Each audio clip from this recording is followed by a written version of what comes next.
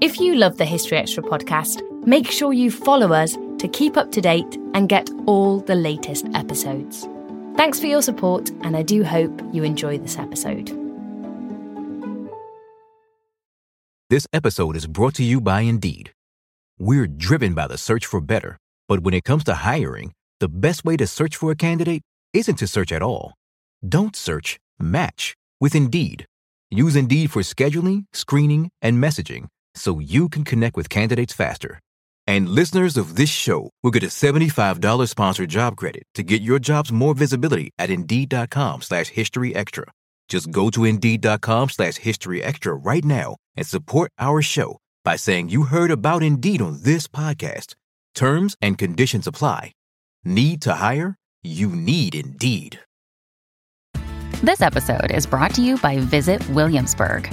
In Williamsburg, Virginia, there's never too much of a good thing. Whether you're a foodie, a golfer, a history buff, a shopaholic, an outdoor enthusiast, or a thrill seeker, you'll find what you came for here and more. So ask yourself, what is it you want? Discover Williamsburg and plan your trip at visitwilliamsburg.com. Another day is here, and you're ready for it. What to wear? Check. Breakfast, lunch, and dinner? Check. Planning for what's next and how to save for it? That's where Bank of America can help. For your financial to-dos, Bank of America has experts ready to help get you closer to your goals. Get started at one of our local financial centers or 24/7 in our mobile banking app. Find a location near you at bankofamerica.com/talktous. What would you like the power to do? Mobile banking requires downloading the app and is only available for select devices. Message and data rates may apply. Bank of America N.A., member FDIC. When you need mealtime inspiration, it's worth shopping Kroger, where you'll find over 30,000 mouth-watering choices that excite your inner foodie. And no matter what tasty choice you make, you'll enjoy our everyday low prices, plus extra ways to save, like digital coupons worth over $600 each week. You can also save up to $1 off per gallon at the pump with fuel points. More savings and more inspiring flavors make shopping Kroger worth it every time. Kroger, fresh for everyone. Fuel restrictions apply.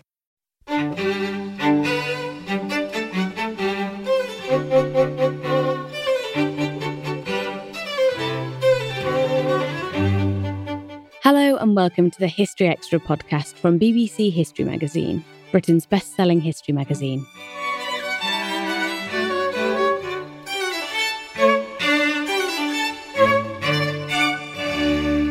I'm Millie Cawthorne. On today's episode, we have another in our recorded lecture series from our autumn 2019 history events. This time, it's Professor Barry Cunliffe talking about the Scythians, following the publication of his book, The Scythians, Nomad Warriors of the Steppe. While we're not currently holding live events, we are running a series of fortnightly virtual lectures on various different historical subjects. You can find out more about them on our website at historyextra.com/events. Now, here's Professor Cunliffe, taking us on a fascinating tour of this remarkable nomadic society. Now, the Scythians, you'll see the subheading on that book, Nomad Warriors of the Steppe, because people in the West, west of Europe, on the whole, don't know very much about the Scythians. It's not within our general knowledge.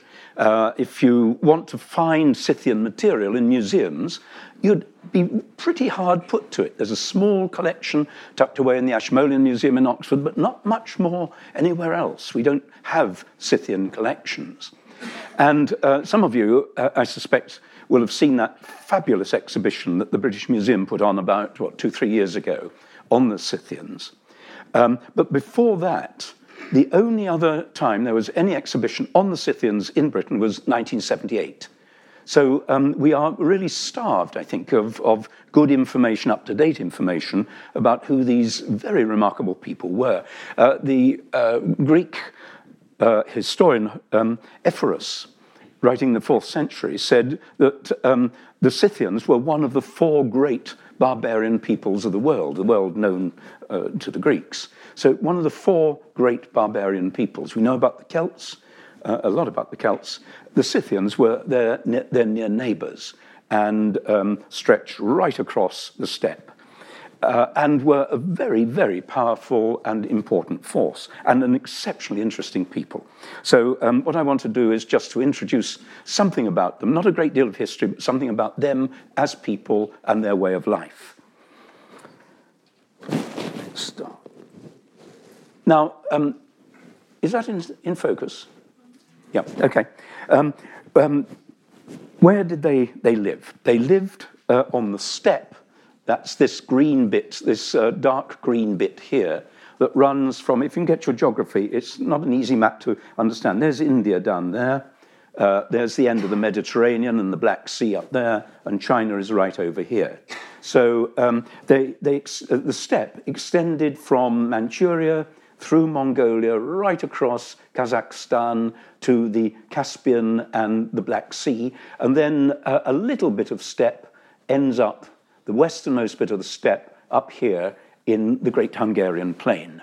And the area that the Scythians and Scythian-related peoples were involved in is more or less from the Altai Mountains here westwards. They didn't extend, there were different peoples over in the Mongolian steppe.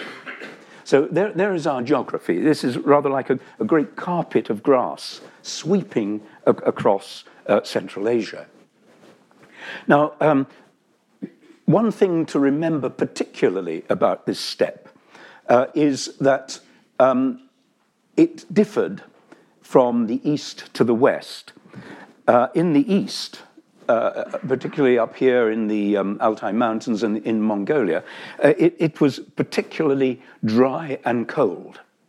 But as you began to get further and further west, you came into the influence of the air streams that were blowing across the Atlantic and across Europe, these milder, damper air streams. So in other words, the further west you got, the grass was greener, literally, the grass was greener. So there was always a momentum of people from this area moving. Always people were moving, and they were always moving from east across to west. And the bit that they usually ended up in was the Great Hungarian Plain. So this is one of the themes that is so important. These are people on the move. They're pastoralists, they're not agriculturalists, they're not bound to the land.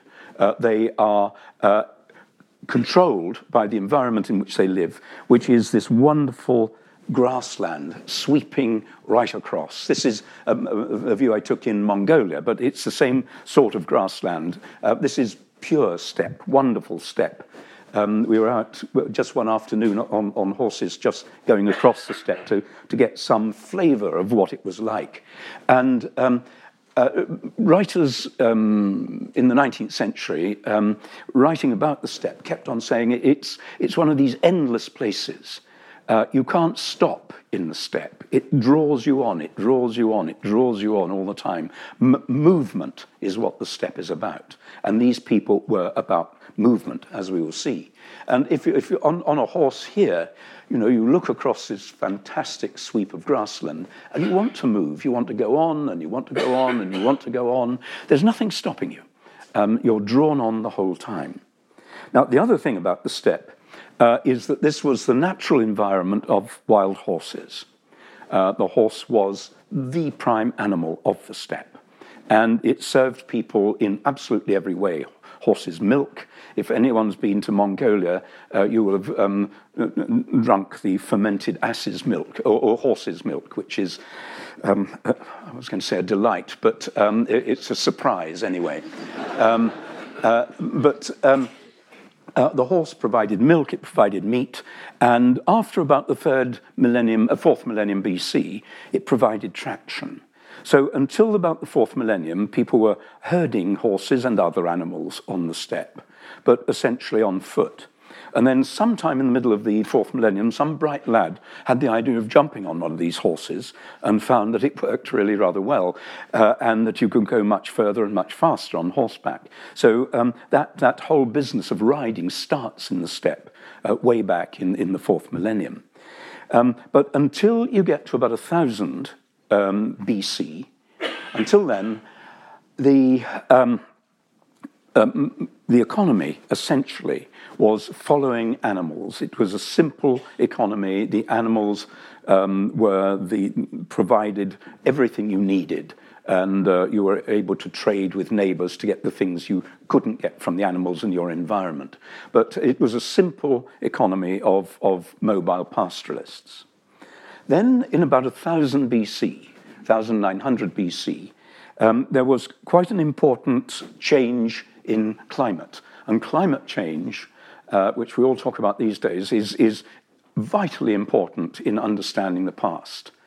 In this area, well, I can explain it, why climate change is so important. This is a little, the map is a bit of the Altai Mountains, that mountainous bit that broke up the steppe. And what you see there is the river valley, the Minusinks Valley, and this is the Minusinks Basin, with areas of steppe, sort of pasture land, good, rich pasture land with mountains around. So you've got various areas of steppe land. And it shows you there the burial mounds in this steppe land. Now, it was probably in this area and adjacent areas, and geographically we're in Siberia now, southern Siberia. It was in this area that society began to change, because the climate changed quite fast here in the 10th, 9th centuries. And what happened was it became a lot moister and a lot warmer. And that meant that the grass grew much more lushly, and life became easier. And with easy life, population grew and grew and grew. And with the growth of population sort of takes off in a particular area, population growth takes off, and it has a momentum. And quite often it takes you beyond the holding capacity of the land, and the land can no longer support you.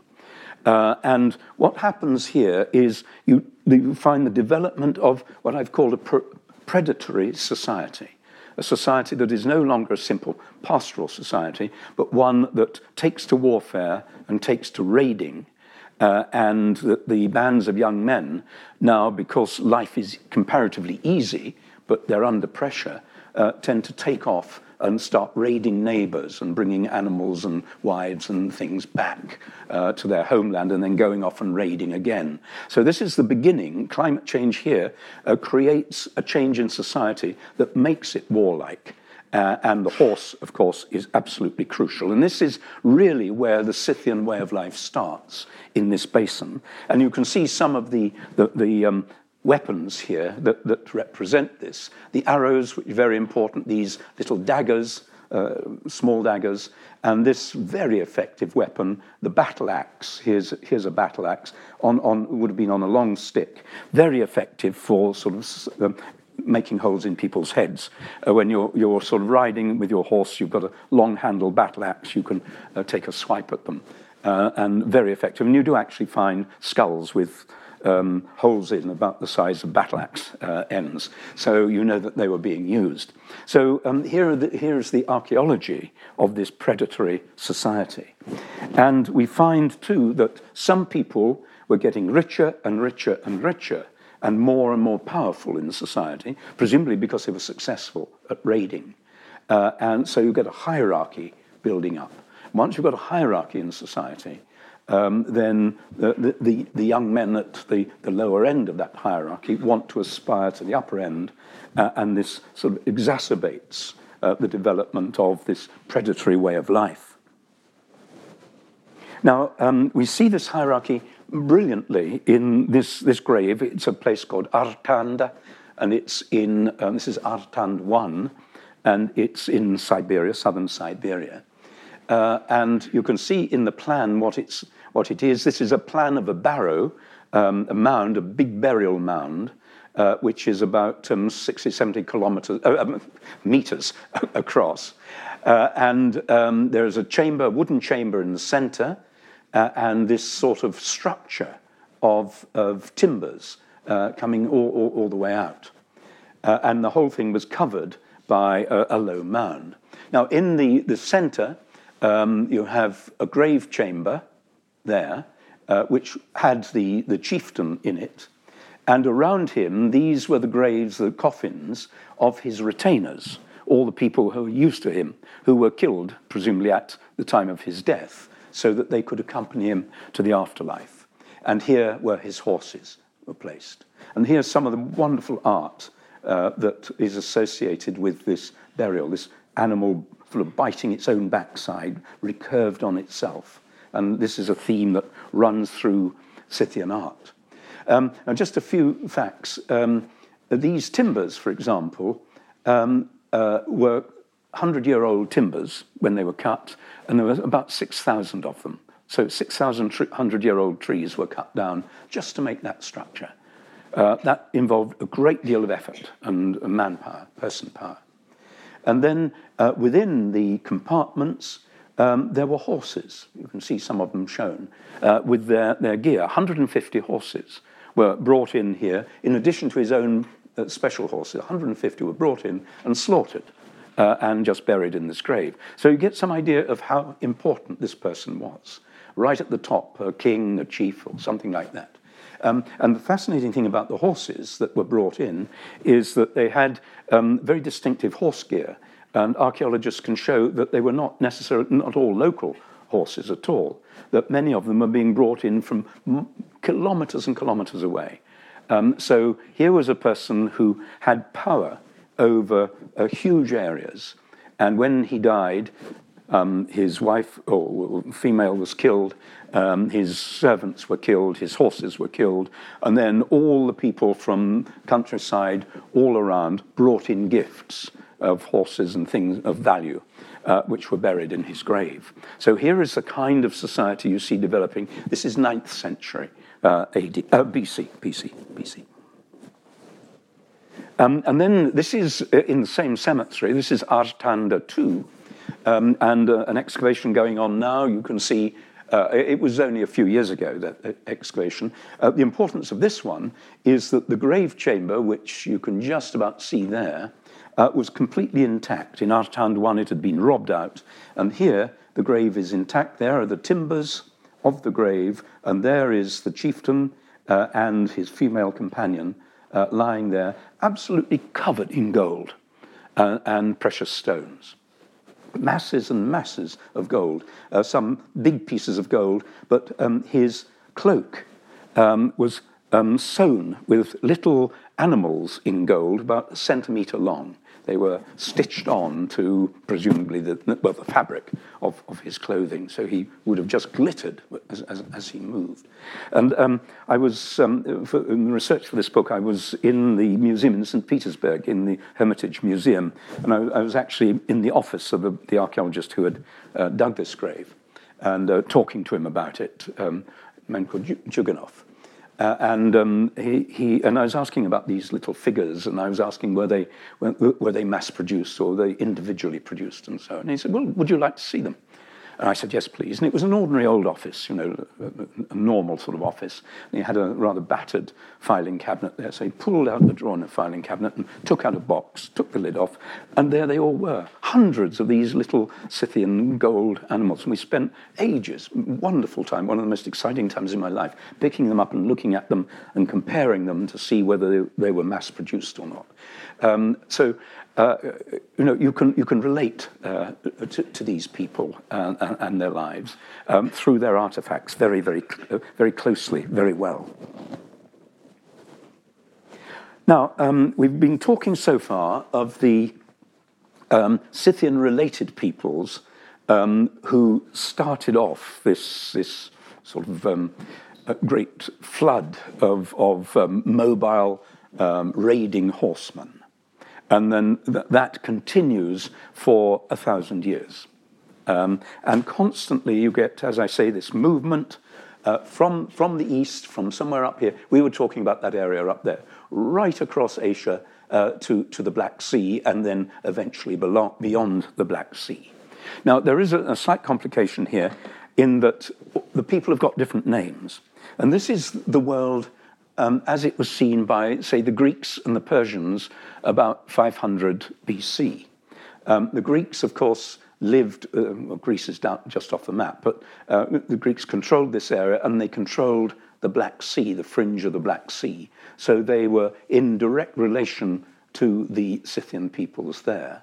And then at the same time, the Persians had conquered this whole area. The Persians, starting off in Iran here, had conquered this area. And they were controlling these people called Saka, who the Persians say are the same as the Scythians. So they had different names. So in other words, we are dealing with a very similar lot of people who were known by different names, but they were all very, very similar indeed. And these are the names that the Greeks knew. They had some idea of geography. And there were Greek travelers going through this area and bringing back information. And you see, they've got proper names here for some of these people. And then they begin to tail off. So they don't know what these people are called, but they were gold-guarding griffins. This is what the Greeks thought they were. These are the sort of travelers' tales coming back. So the further away you are from Greece, the less you know about the people. Now, what we find is that, as I say, these people, these Saka, were Sidones and Massageti and all the rest of them, Soromati, were all very, very similar. And the situation you hear of is that people move, Greek writers tell us that these people moved into the territory of these, that knocked these people on, and they moved on a bit further, and then these moved and attacked the Scythians, the Royal Scythians, and so on. There was a sort of constant domino falling effect of people moving from the east and shoving out their neighbours, and them moving into the next area, and them moving into the next area. And this went on all the way through the first millennium BC. And it makes it very difficult to write a history of this, because all we've got is what the Persians and the Greeks began to learn about it. But we can very much write an archaeology and an anthropology.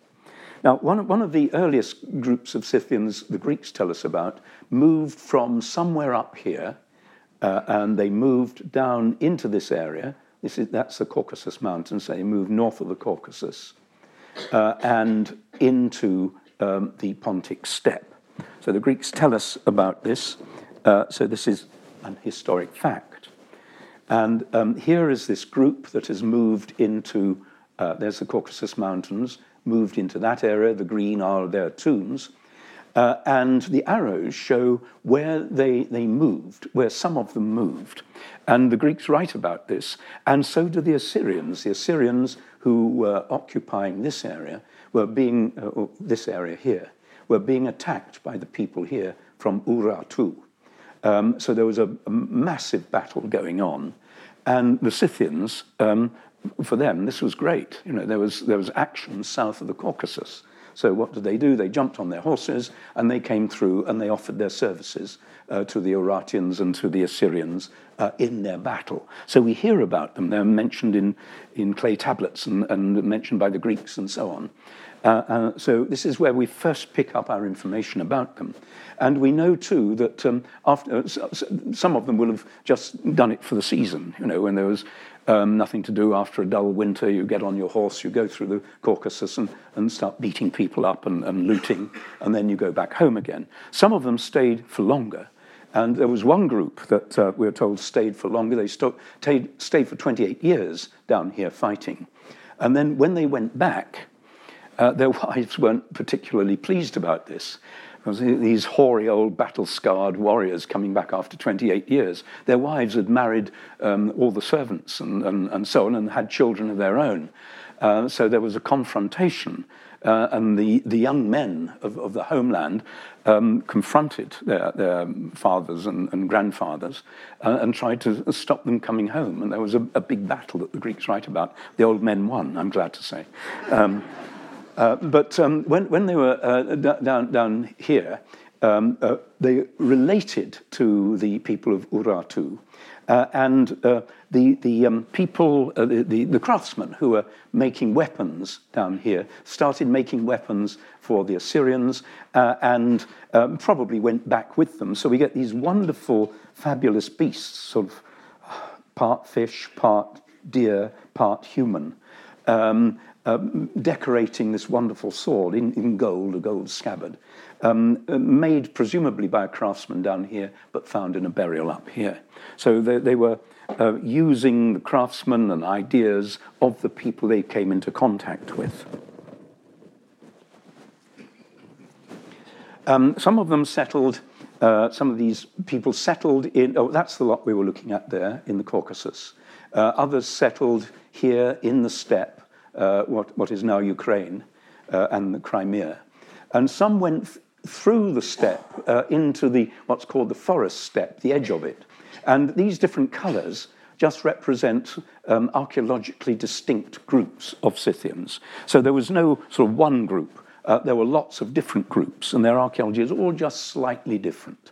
And their economies are slightly different. And some of them actually moved through the Carpathian Mountains here into Transylvania, into Romania and settled, and others moved over further into the Great Hungarian Plain and settled. And those are the westernmost Scythians that we find. So what we know about particularly are this lot here, because the Greeks lived all the way around the Black Sea and were in contact with them.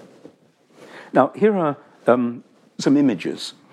The horse was of crucial importance, and on this lovely, it's a big sort of jug from Chertomlik, you see people, Scythians relating to horses. The horse was so important. There's a chap down there hobbling his horse so he can't move. There's one up there trying to train it to kneel down and lie down.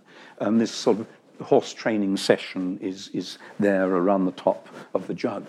You see, too, the typical Scythian here with long hair and beard and wearing trousers. Of course, he's a horseman, he wears trousers. He's got soft boots on, and he has a sort of long cloak. You can see it particularly on this one, a good horse-riding cloak that sort of covers your legs, but doesn't get in the way of them when you're on your horse. And there are these two wonderful gold plaques, again, showing typical Scythians, with their dress, sort of quilted, probably made of skins, hides, and felt to make it warm. And you get this idea of sort of quilting on their coats and their soft shoes and so on, and spearing things.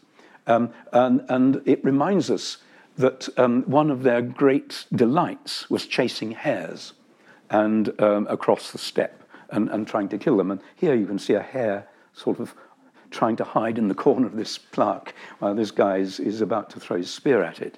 And there is a famous story told when the Scythian group of Scythians meet Darius the Great, the Persian king Darius the Great, in the steppe. And Darius is sort of chasing them, and they're moving away all the time. And Darius is really fed up because he wanted a good pitched battle with them. And eventually they came together for a pitched battle. It looked to the Scythians were ready to attack him. And he reckoned he would do well in that sort of confrontation. And a hare ran in front of the Scythian warriors, and they forgot about the Persians and started chasing the hare, much to the annoyance of the Persians who had lost didn't have their battle after all, couldn't get people to confront them. So the archaeology, the classical texts nicely combine to give us an impression of these people. Now, the bow and arrow was of crucial importance to them. There is the bow. It's a recurved bow. That's it. It's made of strips of wood and bone glued together. And that's the natural shape of it. And then to string it, you've got to sort of bend it back, and the string is under immense tension. And so is the string when you pull it. And we've got this wonderful picture here of a Scythian. She's wearing a sort of pointed helmet, a pointed hat. There are his soft shoes and his trousers and so on, typical Scythian. And he's stringing his bow. And he's got his bow here.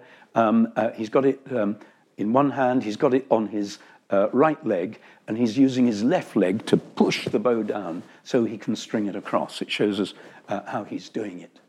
And we know that they carried their bows and arrows in a thing called a goritas. Here's a goritas, which is a sort of quiver and bow case combined. And there is a bow sticking out. Here you can see it better on this little coin, the Goritas by the side, where the arrows were in the front and the bow was in the top. And you could whip it out quite quickly with your right hand when you needed it and shove it back in again. It was a short bow, I should stress. You need a short bow if you're riding horses. The arrows, we find the arrowheads made of bronze. They are multi-lobate, trilobate quite often. This little group has got a rather clever little hook attached to it, so that if you're fighting and you've got 2 or 3 of these arrows stuck in you and you pull them out, you sort of rip the wound open, and it's quite an effective form of attack using arrows.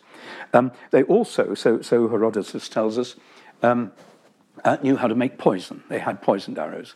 And what they did was to get poisonous snakes, female snakes, when they were pregnant. So their venom was really tough, strong.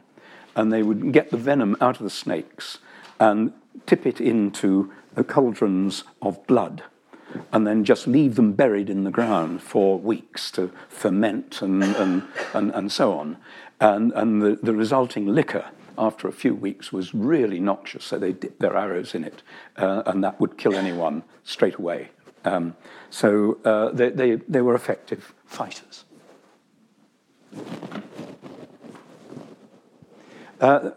We saw him stringing his bow. The interesting thing is he's already got his bow in his Goritas there. You can just see it. So he's stringing a bow for someone else or showing them how to do it. This comes from this lovely little gold beaker from Kul'oba on the Black Sea coast. And the other scenes from it are fantastic. Here is one bandaging the leg of another. Here are 2 in sort of friendly relationship.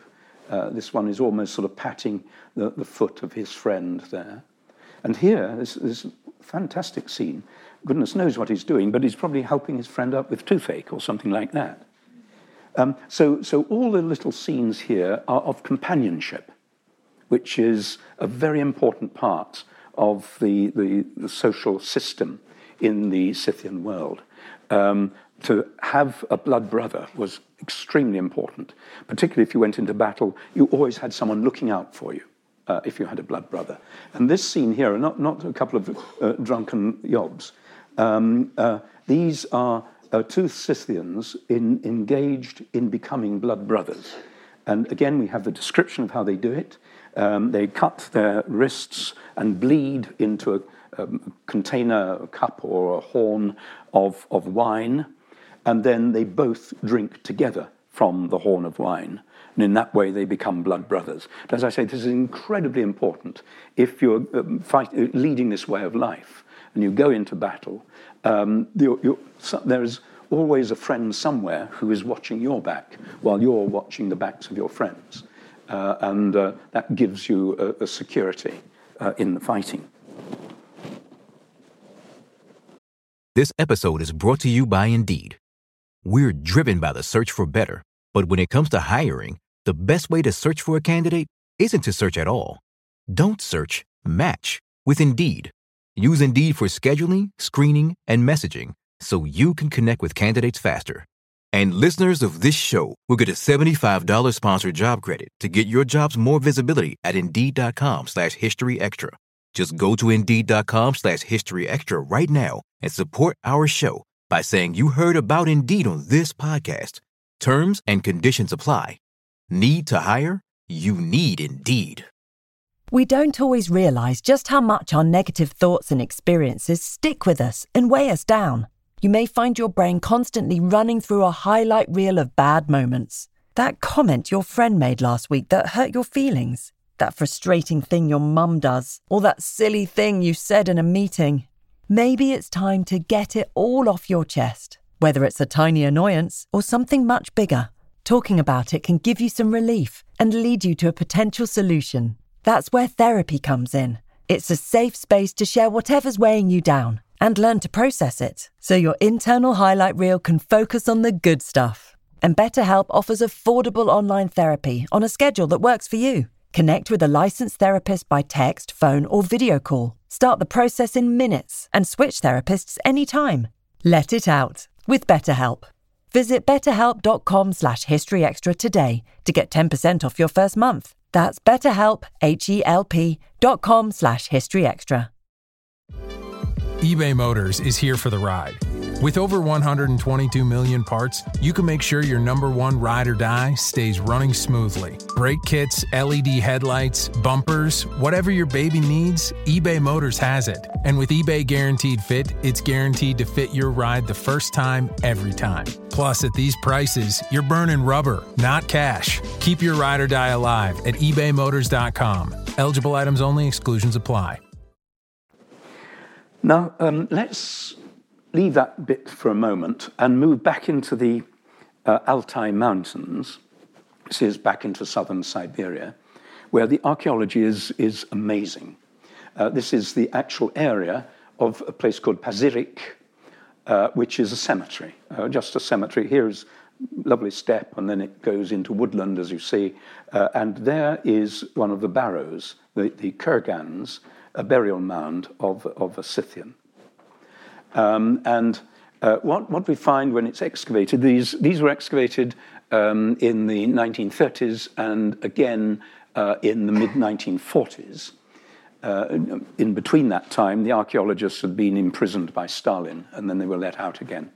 I don't know what they'd done wrong, but so there are two periods of excavation. What they found were, if you look through this section here, there was a pit dug in the ground, and in that pit there was a sort of log cabin constructed. We've seen that in other graves. Log cabin constructed there. Here is the log cabin. Between the log cabin and the edge of the pit, all your goods, all the goods of the dead person are packed. This is a wheeled vehicle and lots of other things. So all your worldly goods are packed around there, and you have your own very personal things in the log cabin. Now, what is very important about this site is that the land at the moment and until now has been what is called permafrost, in that when the ground freezes in the winter and freezes to a very considerable depth, several meters depth, and during the summer it will thaw out. But if you build a mound over it, it insulates it, so the ground underneath that mound never thaws out. And that is very important, because it means that everything buried in these graves has been, as it were, in a deep freeze since it was put in the ground about 400 BC. And it is perfectly preserved. Why this is, you can see how it is important. You've got all this material that you don't have anywhere else, all the organic material. But the problem is, of course, with global warming, the permafrost is beginning to unfreeze, so that gradually all these graves that are so perfectly preserved, and there are lots of cemeteries in this area, all the organic material, once the climate gets warmer, will start to rot. So there'll be lots of jobs for archaeologists out in Siberia if you ever want one. Now, the preservation is, as I say, extremely good. And even the bodies are preserved. These are archive photographs of the 1930s. And you can see that one, there is the human with his toes poking out. Pretty well preserved, head well preserved, in his wooden coffin, carved from a single tree trunk. And here is a female from one of the burials, and you can see she's been sliced down the back and across the shoulders, and then sewn up again, roughly sewn up again. And inside, some of the muscle tissue was taken away, but the organs were removed, and she was stuffed with straw and herbs and so on. And Herodotus tells us about this on the steppe. A wonderful description of how when the king dies, they open up the body and they take up the bits that are going to rot quickly, and they fill him up with nice-smelling herbs and so on, and sew him up. And then in that area, they carry him from one tribe to another, to another, to another, so that all the tribes can see that the king is dead. It's very important for people to know that the king is dead, so that they can cope with a change of rule. It's rather like kings and queens of England until, well, Queen Mother, in fact, lying in state. It's the same idea as lying in state. You see that the monarch is dead. Another reason why it may have been done in the Altai Mountains is if you died in the winter, no one could dig a hole to bury you. So you had to hang around until the ground was soft enough in the summer for the burial to take place. So you may well have had to store grandfather for several months, and this was a better way to store them than just as complete bodies. So we learn a lot about how they viewed the body, how important the body was, and certainly the way in which the body was used to tell stories, perhaps, and to proclaim history. I think we can understand that from our perspectives as well. Some of the bodies, the skin was perfectly preserved, and they were tattooed, heavily tattooed. There is a brilliant example, again from Pazyryk, where you see the tattoos drawn out. Not all the skin was preserved, but the shoulders, particularly, and one of the legs, were very well preserved and heavily tattooed. And here is a bit of his shoulder. This is actually his skin.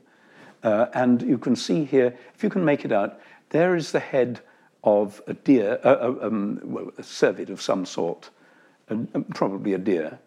And there is its front leg, and there is its body turned around with its two back legs there, and its tail, and its horns, antlers, spreading right across the back in a sort of symbolic way.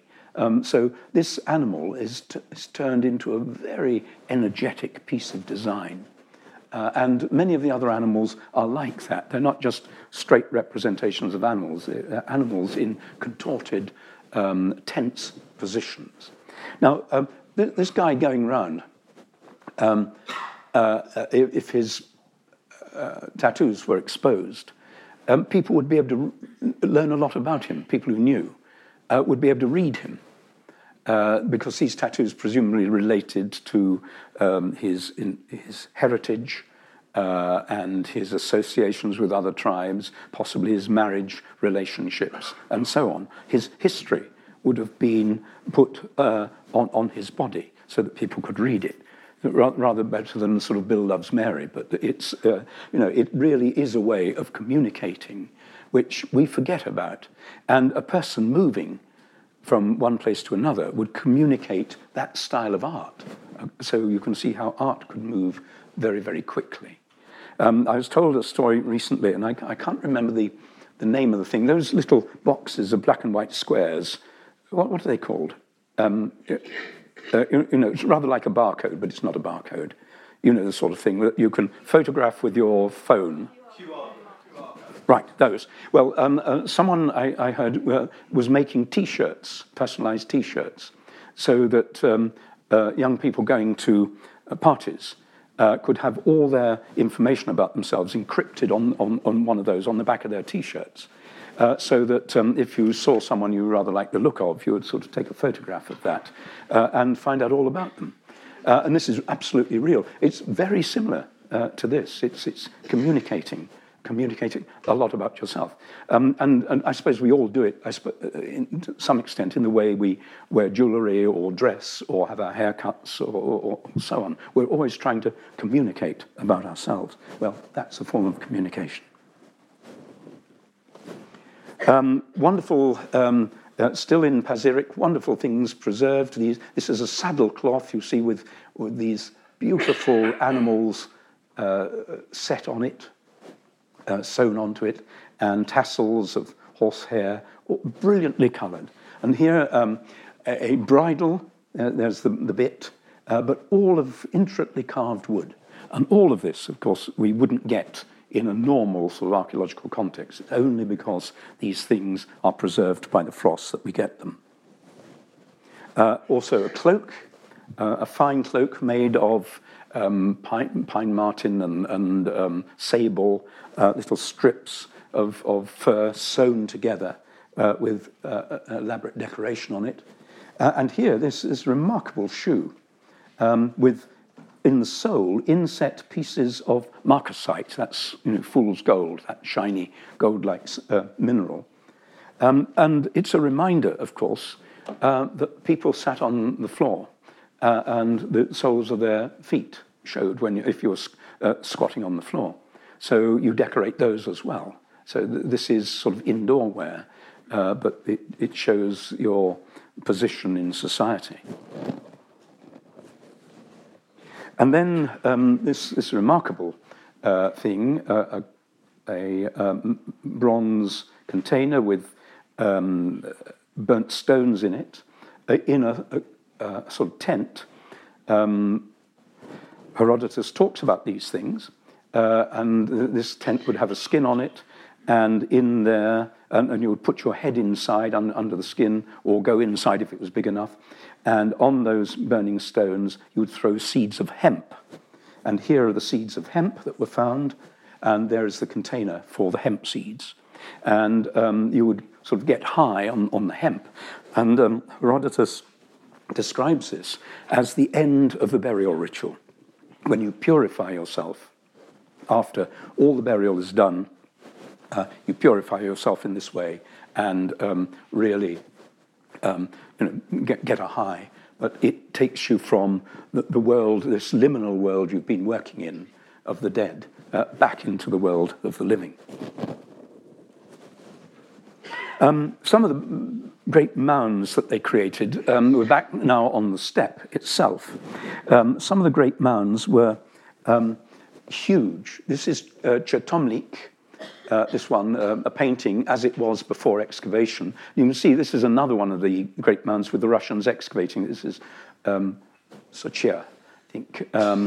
Solochka. And you've seen massive mounds, but this one is huge. And it's made, and it's built over the burials. The burials are in these chambers underneath.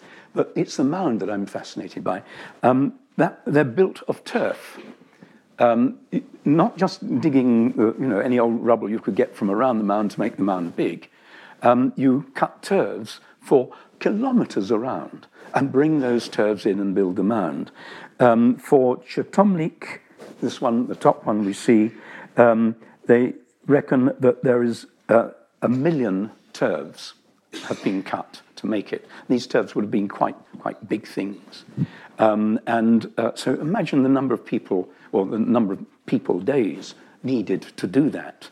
And it would devastate the grassland for miles and miles and miles around. Now, why? One possibility is that what they're trying to do is to give their dead leader pasture land.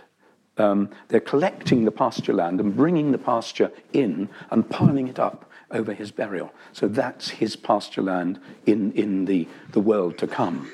It's only a suggestion, but it's a tolerable one. I haven't time really to go into the gods in any detail. They did have gods. They worshipped a god of war. They worshipped these snake-bodied female deities, and we see them on gold work, but we don't know very much about them. We're not told a great deal about them, but they had these deities. And they also had a deity that we can recognize here. This is a carpet from Pazyryk, where you have a goddess sitting by the tree of life, and this hero riding towards her. And again, exactly the same story here on this gold from thousands of kilometers away. This is from the north, from Ukraine. There is the goddess sitting full frontal in this case. There is the tree of life. And here is the hero on his horse riding towards her. And this sort of pervades the mythology of the Scythians. The idea that there is a goddess, and it might be a snaky-tailed goddess or a seated goddess or a winged goddess, and the hero or god comes to her, and they combine and have children, And one of those children is the one that starts off the Scythians. It's the origin of the Scyths. But I just wish we could know more. What we do have are these wonderful predatory scenes in the art. Here's a horse with a couple of griffins attacking it, or a deer there with a leopard, a spotted leopard, sort of goring it. And these are just sort of cutouts of felt from fabrics in Pazyryk. The same story, these felines, these two felines attacking deer, or a bird attacking a deer. And this is typical of Scythian art, this predatory art, where the wild world is attacking the more domesticated world of the horse or the deer or something like that. They're locked in conflict. And it does actually spread, that kind of art, into Europe with the Scythians, and it begins to pervade Celtic art as well. And there we've got a wooden roundel, just a roundel with this fierce bird. There's its wing, and there is its eye and beak, and there is another bird underneath here. So these two birds around a roundel. And here on this shield boss, there's the bird with its eye and the beak and its wings, now turned into Celtic art. Its wings there, and here is the other bird on the other side. So exactly the same sort of concept, about 4,000 kilometers apart. This one in the Altai Mountains, this one in the River Thames. This is the Wandsworth Shield Boss, the Celtic Wandsworth Shield Boss, just to show that this Celtic animal art, this Scythian animal art, does come into the Western European world and is well represented. Now, how does it end? The Scythians living, forget all the arrows at the moment, the Scythians living down here are invaded by people called Sarmatians, and then the whole lot mix up. The Sarmatians move against the Romans, so they have a fight down in this area, and so on. The Roman world takes over. The last of the Scythian-like peoples that we know about are the Alans, and the Alans lived in this pink area for a while. So they lived, they had pushed out the Scythians, but they were horse riders just like the Scythians, and they lived here. And then come the Huns from much further over, from probably Mongolia. And the Huns move in 370 AD and push out the Alans. And some of the Alans then join in the marauding hordes that in the late 4th century and early 5th century are destroying the Roman world. And if you follow the Alans here, they attack through the Alps, and they attack right across France into Iberia. So the last of these warlike, Scythian-like peoples get right over to the Atlantic seaboard. A few of them get down here into the Caucasus, and the last remaining sort of vestige of Scythian society is actually here in the North Caucasus, where the Alans sort of hold up in the mountains, and this is Ossetia now, North Ossetia, in modern geography. And in the Ossetian language, you still have the Sarmatho-Scythian words. So that's where you've got the last remnant of the Scythians. So there they are in all their glory. People very different from us, wedded to their horses, wedded to a way of life that is very special to the steppe. And why I think they are well worth our while studying is that they do represent a way of life totally different from ours. We are sedentary people, food-producing sedentary people, and our ancestors have been for thousands of years. The Scythians were never food-producing sedentary people. They were always nomadic, and their lifestyle was nomadic, and their belief systems were nomadic. They were different from us. And we can understand ourselves, I think, as always, in opposition to others. If we understand the complexity of humans, I think we better understand ourselves. And that's a very good reason for studying the Scythians. Thank you very much.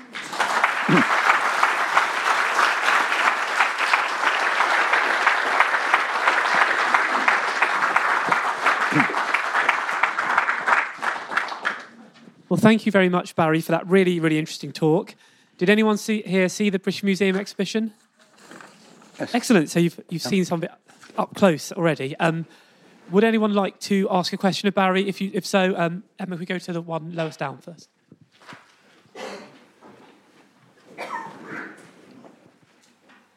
Thank you. I have a feeling the question's going to be part of your start, which says we know very little about them in the West, so forgive me for this. Yep. I've got a picture of the pastoral time when people are moving from east to west, but undoubtedly they're not moving the whole way, they're moving little bits at a time. I've then got the picture of the predatory time when they then divide into their tribes. In that context, why are we treating them as one people? Yes. Yeah, that's a very good question. It's not easy to answer. What I would say is that the art styles from the Altai Mountains right across to the Great Hungarian Plain are very, very similar. The weapon sets are similar. Everything we know about them, all these people that were known by different names by the classical writers, have these marked similarities. And as I think I mentioned, when the Persians were talking about the Saka, they actually took the trouble to say, well, they're just like they're your Scythians. It's just another word for Scythians. So I think the model we ought to have is of this great sort of tide of horse riding peoples with dominant clans who sort of move into other people's territories and take over that territory as their own. But that ruling clan is a small clan, and they might give their name to that territory, replacing that of others. We've got that hint of that under this as the royal Scyths, as you probably notice on one of those maps. There was a royal tribe of Scythians. So that was one of the top clans who gave their name, and the Greeks, faced with this great complex mass of people, picked up a name and Scythians and dumped it on them. So to some extent, rather like Celts, Scythians is a construct.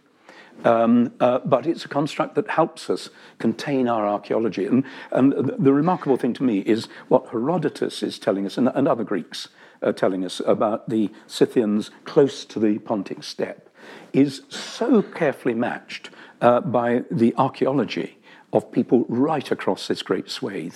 So I think, I've periodically said Scythian-like or Scythian-style peoples, just to remind ourselves that the royal Scyths were very special within this area.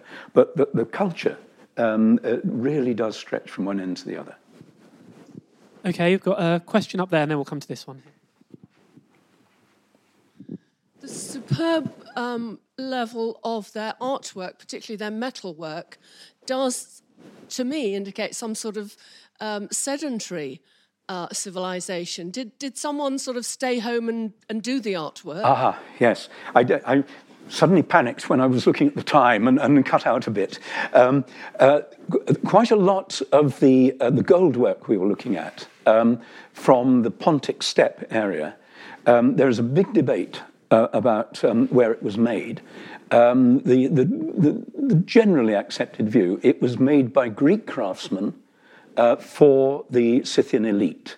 And these were the Greek craftsmen living around the Pontic steppe area. And the Greek view is that the classical view is that these were Greek craftsmen living in the Greek cities, dealing with Scythian clients. Rather than the Scythians themselves doing it. I think a better, possibly a more reasonable way of looking at it is that these were certainly Greek-trained craftsmen who were working specifically for a Scythian audience, but they could well have been in the entourages of the Scythian kings themselves. So in the same way as I showed you the Urartian gold and mentioned that they may have taken these craftsmen back. So the craft skills of the gold workers there, the metal workers, were very much Greek trained, but they were at enormous pains to depict the Scythians as different as they were, and as the sort of pictures we get from other sources as well. So the simple answer, probably Greek trained craftsmen for much of it, but when you get into the Altai Mountains, all that wonderful carved wood and so on, all that is native, indigenous, done presumably by the craftspeople, men and women, in the winters when they're not out looking after the animals.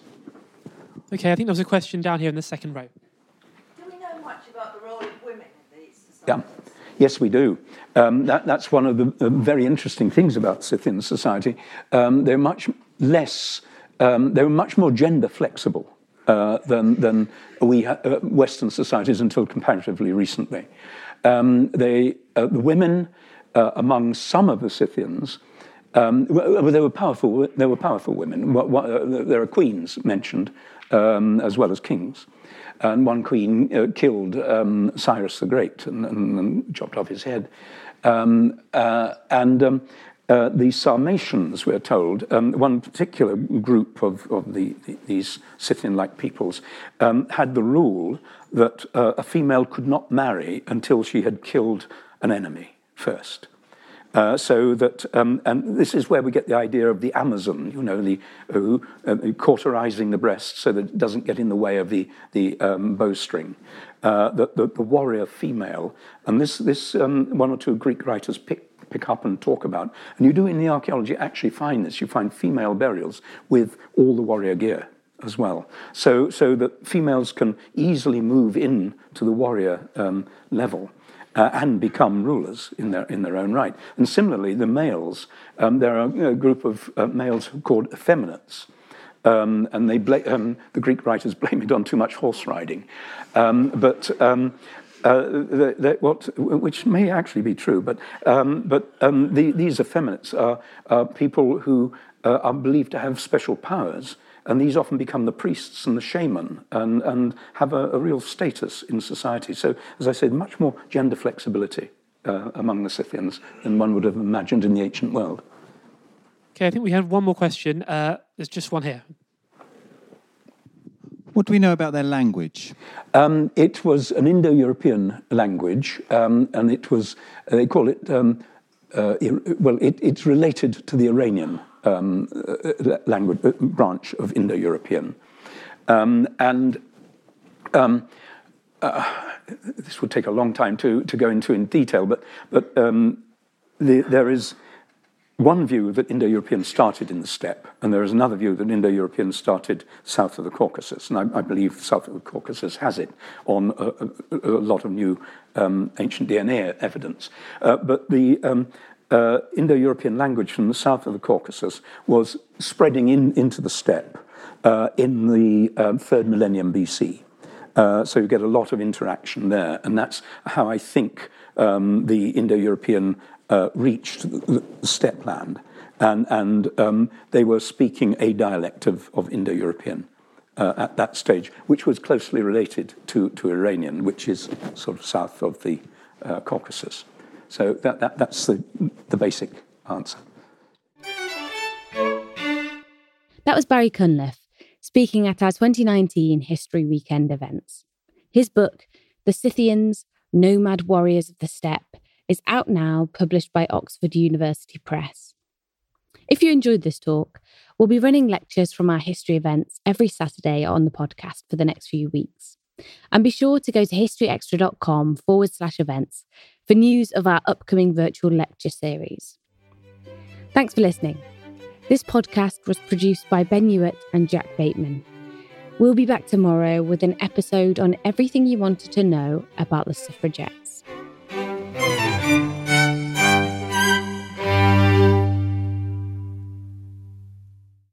A collision between a Chinese jet and an American spy plane. He came and rammed into our left wing. With relations increasingly strained, what are the chances of things spinning out of control? The Western world was asleep. I'm Gordon Carrera. I'll be exploring the friction in this most important of relationships and asking, has the West taken its eye off the ball? You cannot ignore China. From BBC Radio 4, this is Shadow War, China and the West. Listen wherever you get your podcasts.